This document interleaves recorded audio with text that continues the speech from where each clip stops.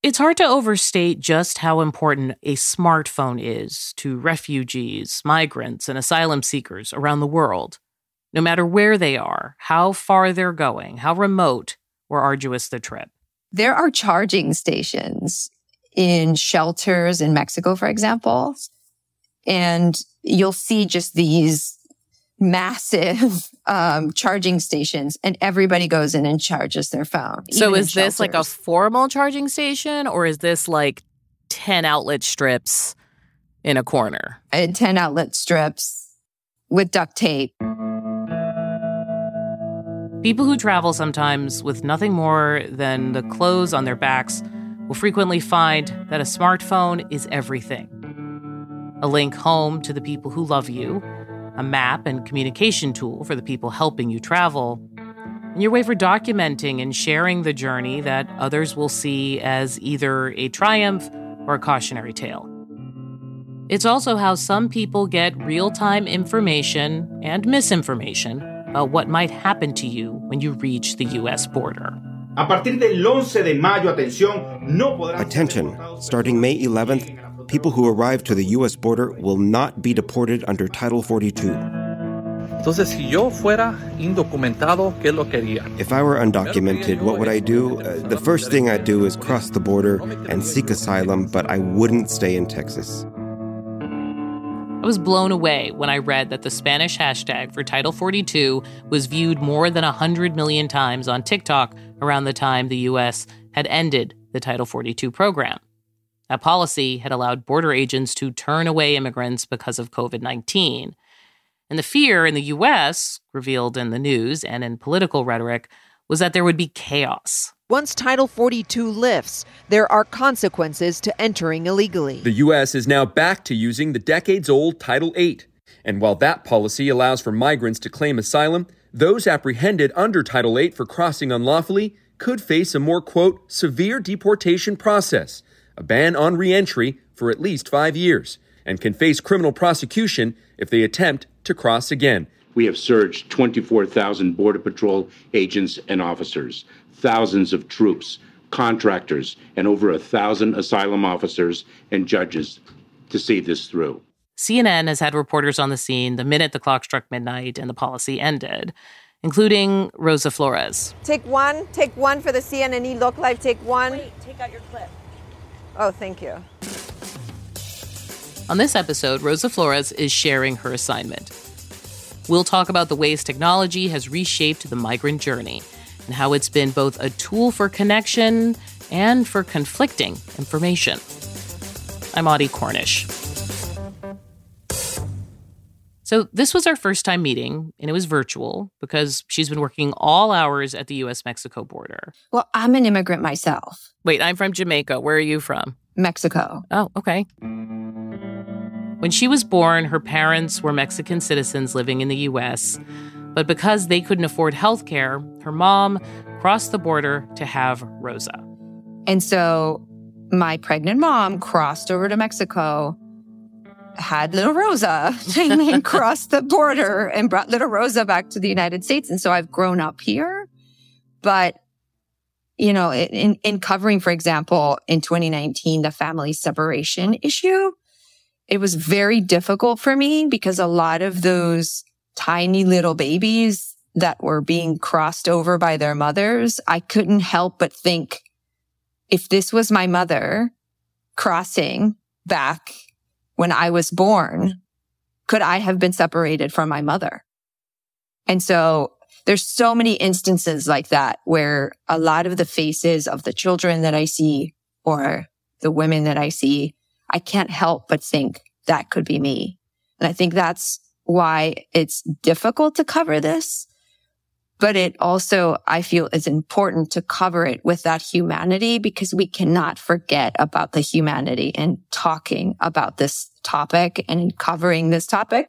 Today, as a journalist, her beat covers much of the U.S. border with Mexico and specifically immigration policy. Dark, cold, dusty. That's how the final day of Title 42 started near the banks of the Rio Grande in El Paso, Texas. Now, as we said, the policy was issued in the early days of the pandemic to stop the spread of COVID-19, and it allowed authorities to swiftly expel migrants at U.S. land borders. In the encampment where hundreds of migrants were waiting to get processed by immigration authorities. Now that it's lifted, migrants who are caught crossing the border illegally will no longer just be turned away. They could be banned from reentry for at least 5 years or criminally prosecuted.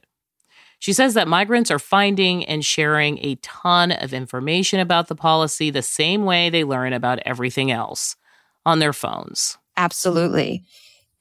I can't tell you how many times I've been in locations, both in the United States and in Mexico, where the news, the voice of what migrants are going to do, the direction, it's all coming from their smartphones or WhatsApp groups.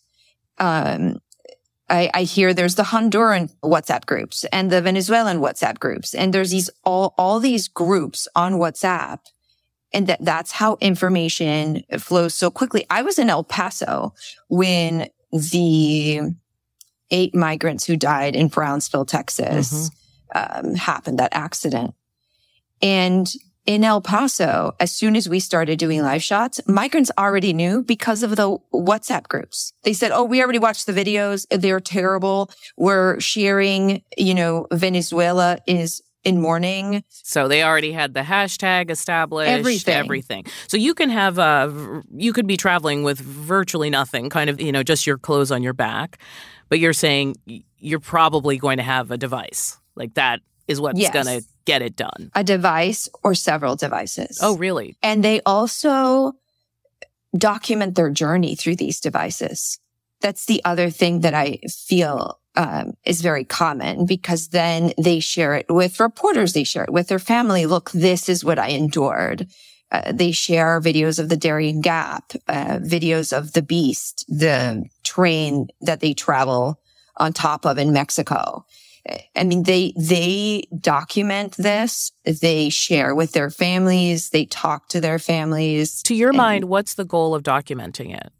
I think it's a myriad of things. First, it's so unbelievable what they go through that they want to document it for later. I can remember one migrant that I talked to who said that what they experienced in the Darien Gap was so horrific. And they said, we saw dead bodies and we had to take photos of these dead bodies to remind them that those were the risks and the dangers. And to share that with people back home. Right, exactly. To share it with people back home, to share it with people that they were going to meet in the United States. And we should say this is that kind of path sort of through Panama that connects North and South America, right? Like with Central America. So it is not a small journey. A lot has been written about it. But when you send those images back, is it to say, I did it and you can too? Or I did it and I don't want you to try and do it? I think it's a little bit of both, and it depends on the individual. I think it depends on the individual. And some of these individuals are so desperate that it really doesn't matter. The risks that they take, they've told me, really don't matter. But it's at least letting people know this is what is ahead for you. Correct. This is what, I don't know, what kind of shoes you should wear, right? Like this is kind of, you should prepare for X, and I'm sending you these images so you can see that. Correct. Exactly. And then there's also pride that I've seen in their survival of this, right? It's like the journey is so arduous and so difficult and so risky and so dangerous that after they've overcome all of this, there's a sense of pride. Like, I've done this and now I'm unstoppable. And does that include getting to the other side and ending up in a shelter or in a bus to New York because some governor, is trying to prove a point? Like, does it matter where you are if you just end up on the other side of the border? Well, and it's interesting that you mentioned the buses that might take you to New York and that sort of thing, because that's one of the other messages that spread on WhatsApp groups these free buses that are available by the governor of Texas that will take you to New York for free. And all they needed to do was ask for a destination like New York or Chicago or DC. And even if they weren't going there, even if their families were in Miami, for example, they were going to DC because that would get them closer to their final destination. That would get them closer to their families. And another really interesting thing, now that I think about it, and I remember witnessing this in Del Rio, Texas, and I thought, wow. So this woman was on her phone sharing with her family what she had just gone through, but her description made it seem like the United States had welcomed her in, she was allowed in, and now there was an organization helping her out. So it was a very rosy picture, and she was on FaceTime, and I thought, well, what she's describing in her words might be accurate for her. It's actually misinformation. Oh, so let's dig into this a little more, this misinformation part.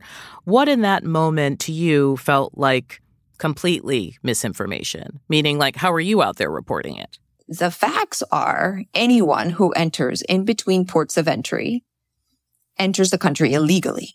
Now, we're a country of laws. And so if you turn yourself into immigration, they will apply the law of the land at that point in time. And you're processed by immigration authorities. And if you are admissible into this country, they will give you some documents and you will probably have to go see an immigration judge. But that is not being allowed in. You see what I'm saying? I do. And the description that is shared with family members in that way is inaccurate. And it sends the message that the border is open when it's really not. So that's one way that a kind of, well, we're using the phrase misinformation can spread, right? So quite literally, a person's reality, which is, I made it, I'm on U.S. soil, and whatever papers I have to sign, it doesn't matter because I made it. That's sort of one picture you can send back home that would draw others. There's also other kinds of misinformation, right? People who are out there maybe spreading incorrect ideas about immigration policy. Is that something you see as well? Absolutely. I think that is the majority of the misinformation that has been driving a lot of the crises that we've seen on the border. And what I see is smugglers using whatever U.S. policy or whatever U.S. politics of the time and using that in their favor to make money, to convince migrants to make this dangerous trek and go to the U.S. border. A lot of the migrants that I've interviewed all along the U.S.-Mexico border have said this. I saw this on social media. I saw this on Facebook. I saw this on Instagram. But what is this, right? Like, we've been reading that the Title 42 hashtag in Spanish has been used 109 million times. So you're saying that one of the users of a hashtag like this would be a smuggler saying what? This is your opportunity to enter the United States. You do it now before Title 42 lifts. And then they'll switch it. Oh, well, your opportunity is now after Title 42 lifts. I remember back when President Biden took office, the narrative that the smugglers were using was do it now that President Biden has taken office. I remember asking people on the border and I said, why now? And they would say, well, I heard about this president who is opening the borders for migrants. And I said, where did you hear it? From who? And they'd say on Instagram, on Facebook, on the news. And I'm like, wait, what news? And it's that news spreading on social media and WhatsApp groups. And of course, none of that was true. So the kind of word of mouth news. Yes, exactly. Exactly. We'll be back in a moment.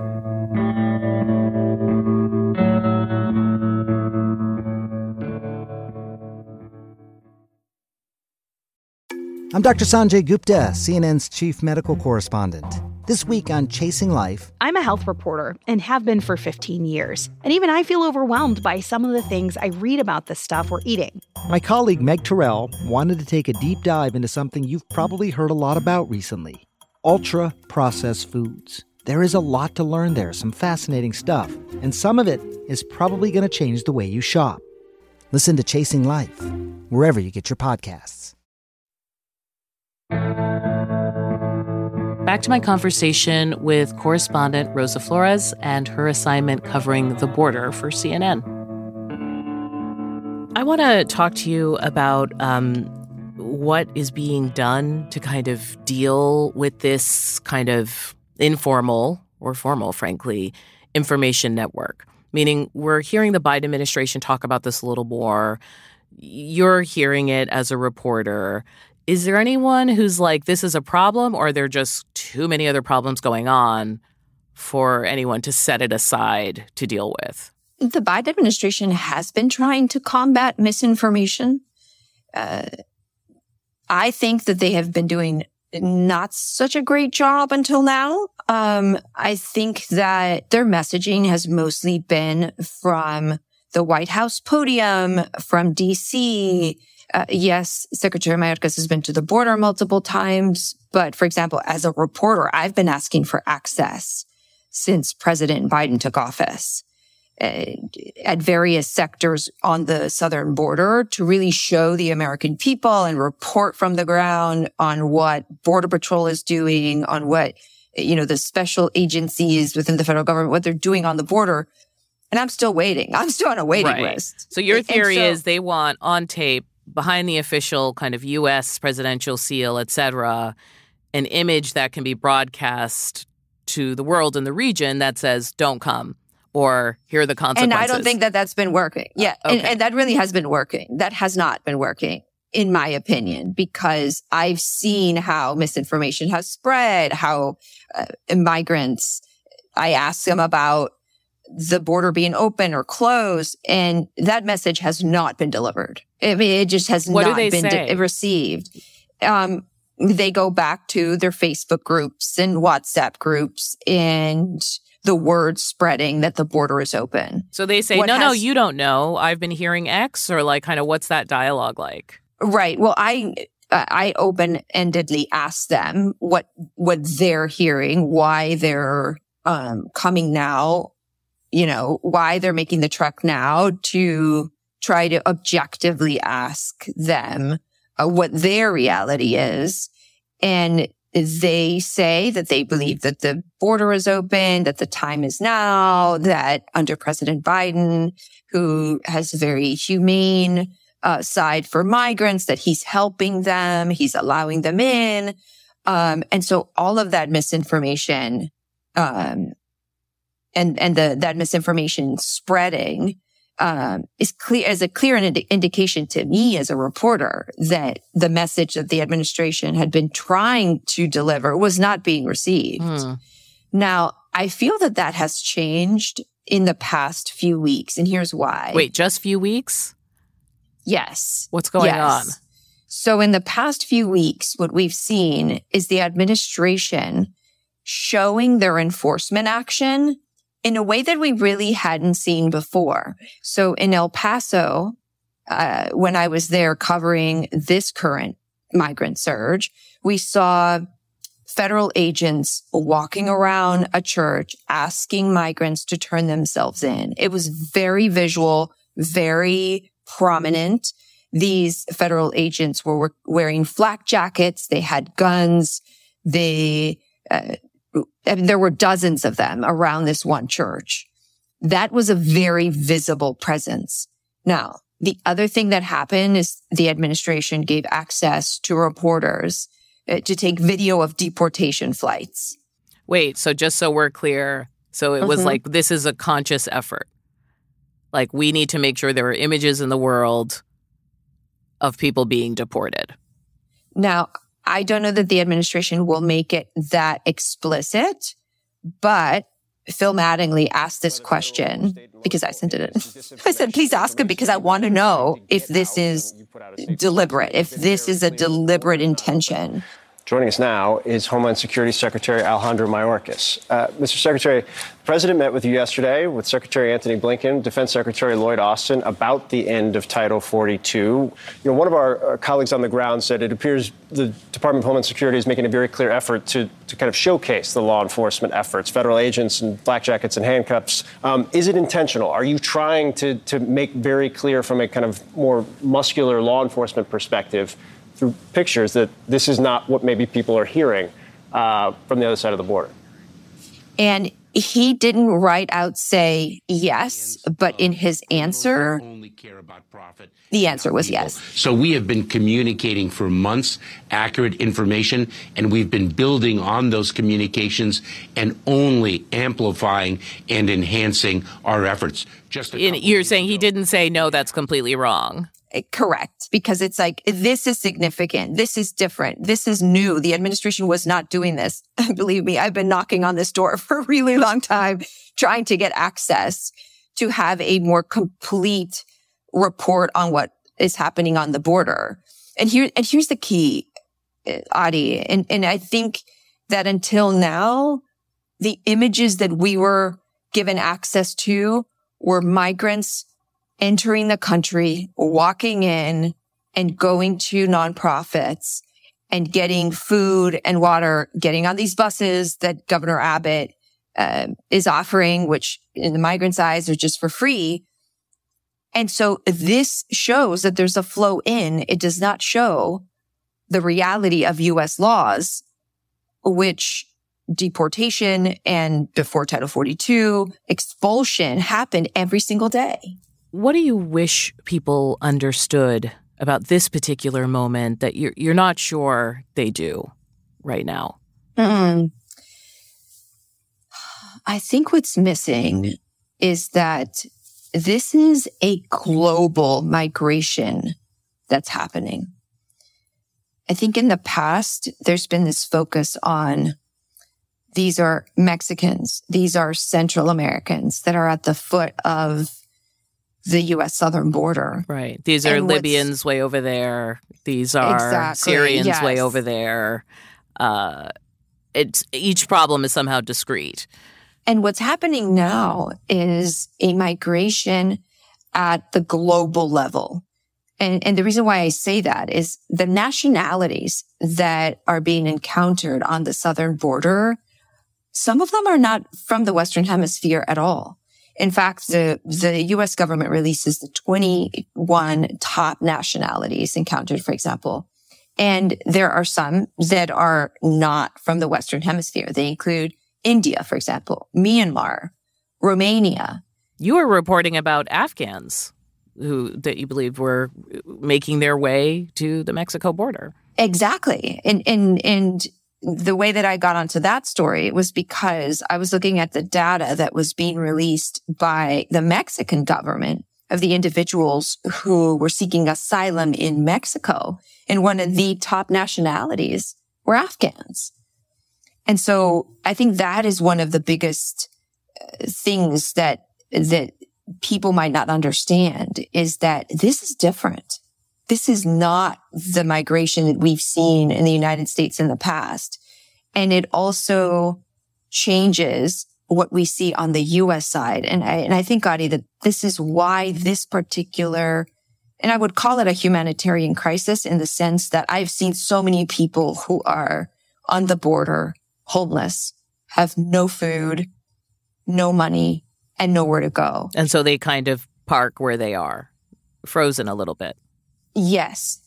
And that's why this particular point in time on the border is so different, because in the past, the migrants that were coming to the United States had family connections. They had friends, or even if they were unaccompanied children, they were meeting with their parents or their grandparents. And so we never really saw homeless migrants on a border city. We didn't see it in this magnitude. And the reason why we're seeing it now is because this is a global migration, because the individuals who are coming to this country have no family connections. They have no friends. I can tell you how many times I've talked to migrants and I ask them, okay, so where are you going? New York. Oh, okay. So who's waiting for you in New York? Nobody. That's very high stakes.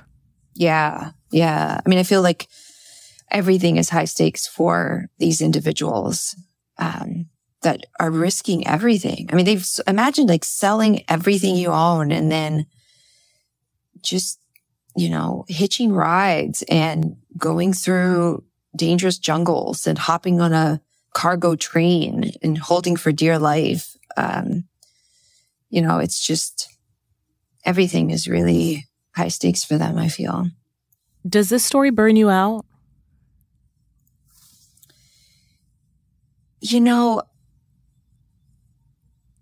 I believe in doing a good job at telling the story because of the humans involved, that sometimes I probably overwork in trying to tell the story. So in the sense of just the long hours it takes, the traveling to these places along the border, that is difficult and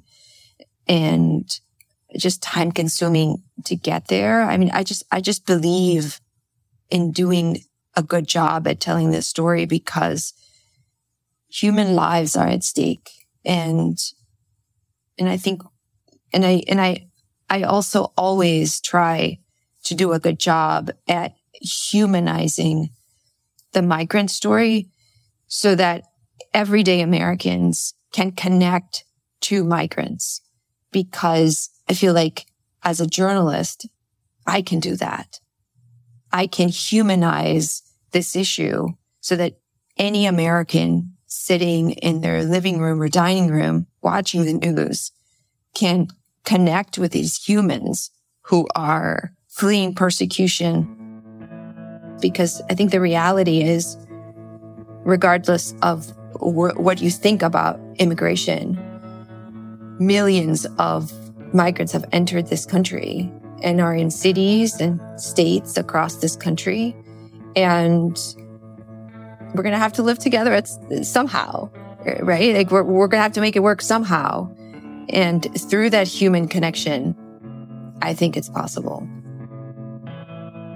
Rosa Flores is a CNN correspondent covering domestic news across the U.S. and Puerto Rico. She spoke to us from the Rio Grande Valley of South Texas. That's it for this episode of The Assignment. The Assignment is a production of CNN Audio. Our producers are Madeline Thompson, Jennifer Lai, Lori Galarreta, Carla Javier, and Dan Bloom. Our associate producer is Isoke Samuel. Our senior producer is Matt Martinez. Mixing and sound design by David Schulman. Dan DeZula is our technical director. Steve Lichtai is our executive producer. Special thanks to Katie Hinman. I'm Audie Cornish. Thank you for listening.